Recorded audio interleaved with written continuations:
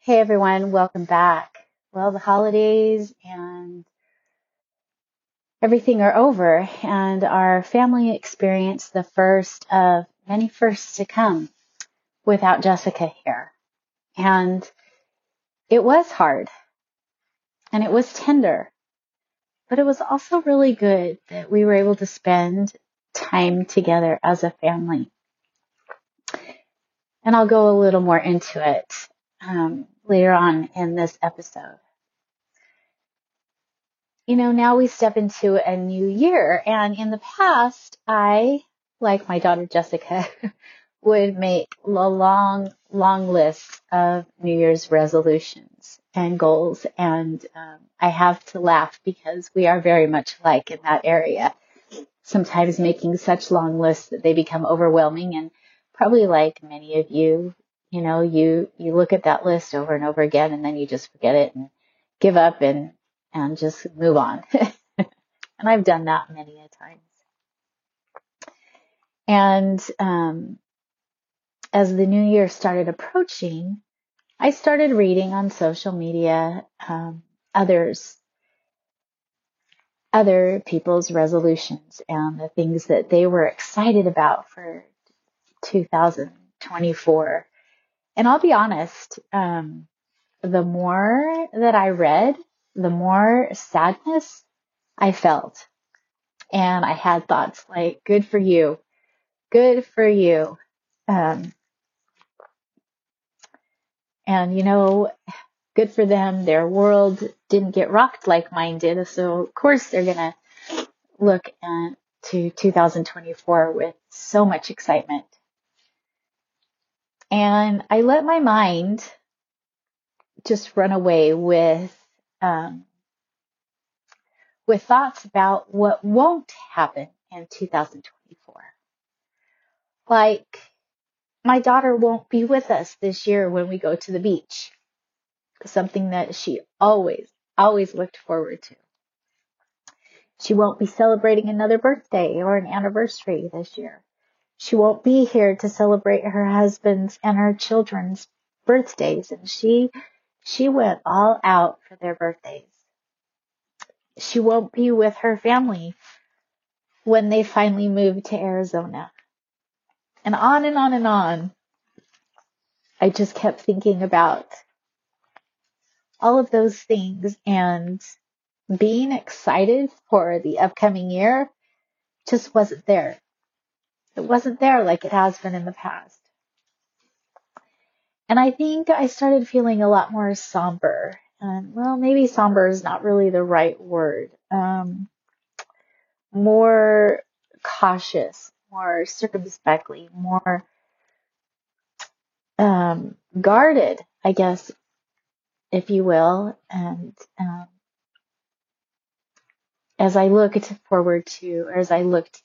to this upcoming year. And to be honest, I didn't even know if I wanted to think about setting any New Year's resolutions for 2024. I just wanted to let 2024 play out in front of me, and I just wanted to push through. I just want to ride it. And that's how I felt for several days. And that's what I kind of decided I was going to do. I just made up my mind that, you know what, this year we're just going to ride that wave and see what happens. But a couple of things made me happy, or a couple of things happened this week that made me rethink all of that. So 2 nights ago, my son-in-law gathered his boys for what we call family home evening. It's a time that we get to spend with our families. And during this time, he talked about the upcoming new year. Now, I know his struggles, and I know personally that this looking forward to this new year without Jessica is not an easy thing for him at all. But during this discussion, he shared with them, his boys, the meaning of New Year's resolutions and goals. And then what he did next actually brought me to my knees. And I'm not going to lie, to tears. He showed them, he brought out a notebook that Jessica had written her New Year's resolutions in January of 2011. And this was 9 months before she met Dan. Now, my daughter, like I said, is a lot like me, and she had a long list. And this was no exception. But what made it even a little more tender for me was that I knew of the struggles that she had had in 2010. And so hearing this list, you can only imagine how it felt for me as he read this list to his boys. Now, he wanted his boys to listen to each one of these resolutions and answer if they thought that their mom had accomplished this goal and or was continuing to work on them. One of them I had to chuckle was patience, and all of her boys agreed that yeah, mom was still working on patience. Aren't we all, right? Anyway, so as he read each of these, the boys would excitedly say yes. And then they would discuss each of these things that she did, like graduate from nursing school or, anyway, other things like that, getting her first job.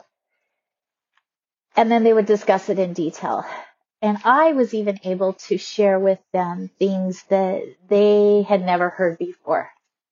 Now, when we were done, then of course he asked each of his boys what goal they would like to set for this year. And it was a really fun discussion. One of them was making new friends when he moves to Arizona. And then Dan asked, what goal could they work on as a family? Now, as I sat there, I was so humbled because here was someone who was hurting just as much as I am. And yet he was thinking and helping his boys be excited about the upcoming year. Then that night, I received a text message from my sister wishing me a happy new year and her wish for my happiness in 2024. Now, this was the second thing that made me rethink and become a little bit more mindful of what it is I want in 2024. So I took a little bit of time and I started to jot down just a few things. Now, like I said earlier, I think if I were to describe it, I'm not super excited, not super enthusiastic about 2024 like I usually am. And my list of resolutions has changed. It's gone from things that maybe mattered to me in the past, but don't matter so much to me anymore. For the first 7 months of 2023, it was good. It went like planned. I was, working on my goals. And then when August came and the last 5 months honestly have been really hard. And I found that in an instant, a lot of those goals that I had set earlier in 2023 became so trivial to me. They were things that just didn't matter, especially in the eternal scheme of things. And it just kind of changed my focus so much. So as I contemplate this new year and all the changes that will occur in our family, One being that my son-in-law and my grandsons are going to be moving to Arizona, which will be really close to me.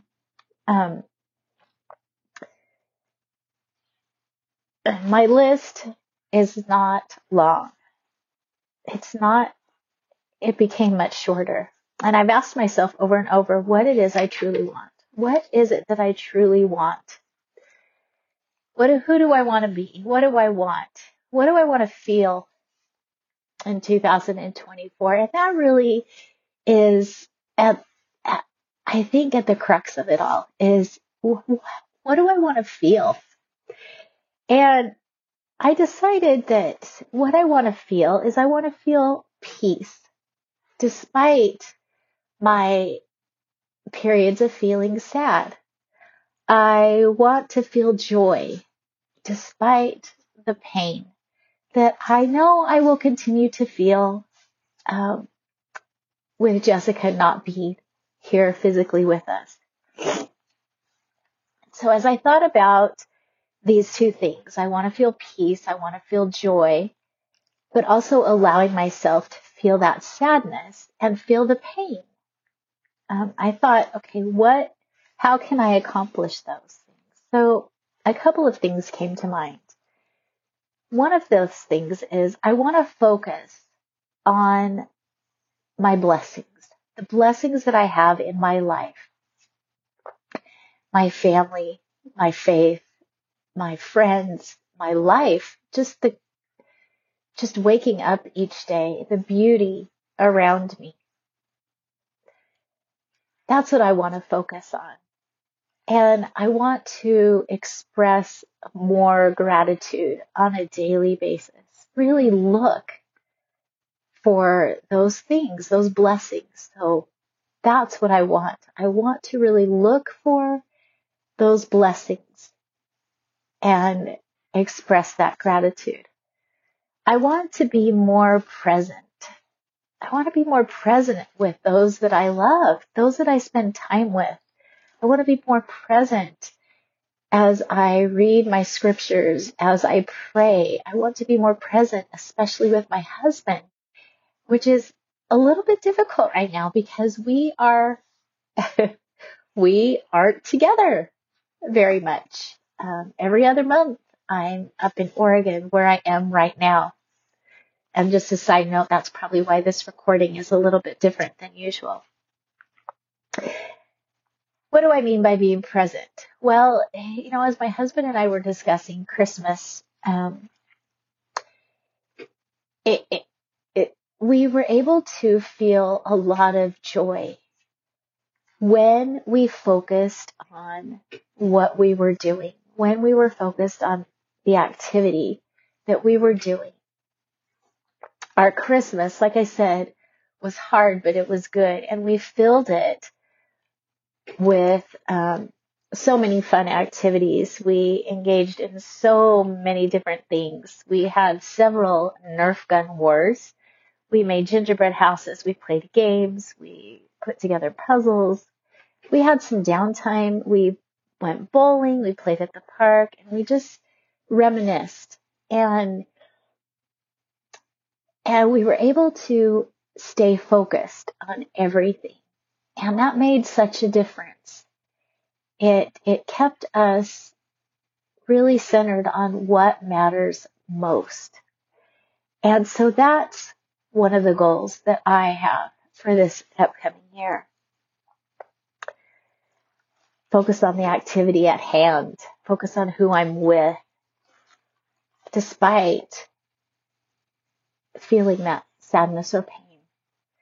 But what we found is that the pain subsided as we were more present, as we were more focused on what we were doing at the moment.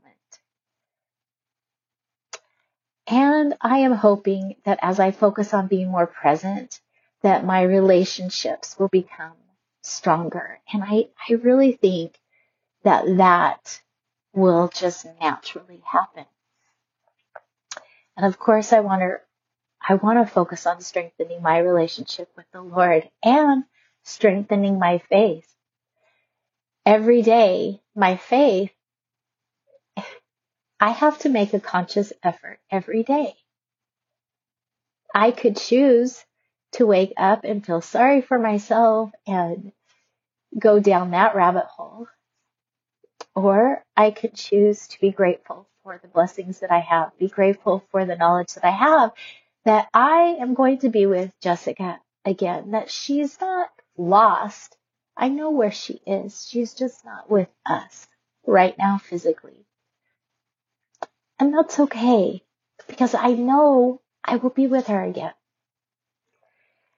I want to be able to let go of trying to control, because what I have learned these last 5 months, more than anything else, is that I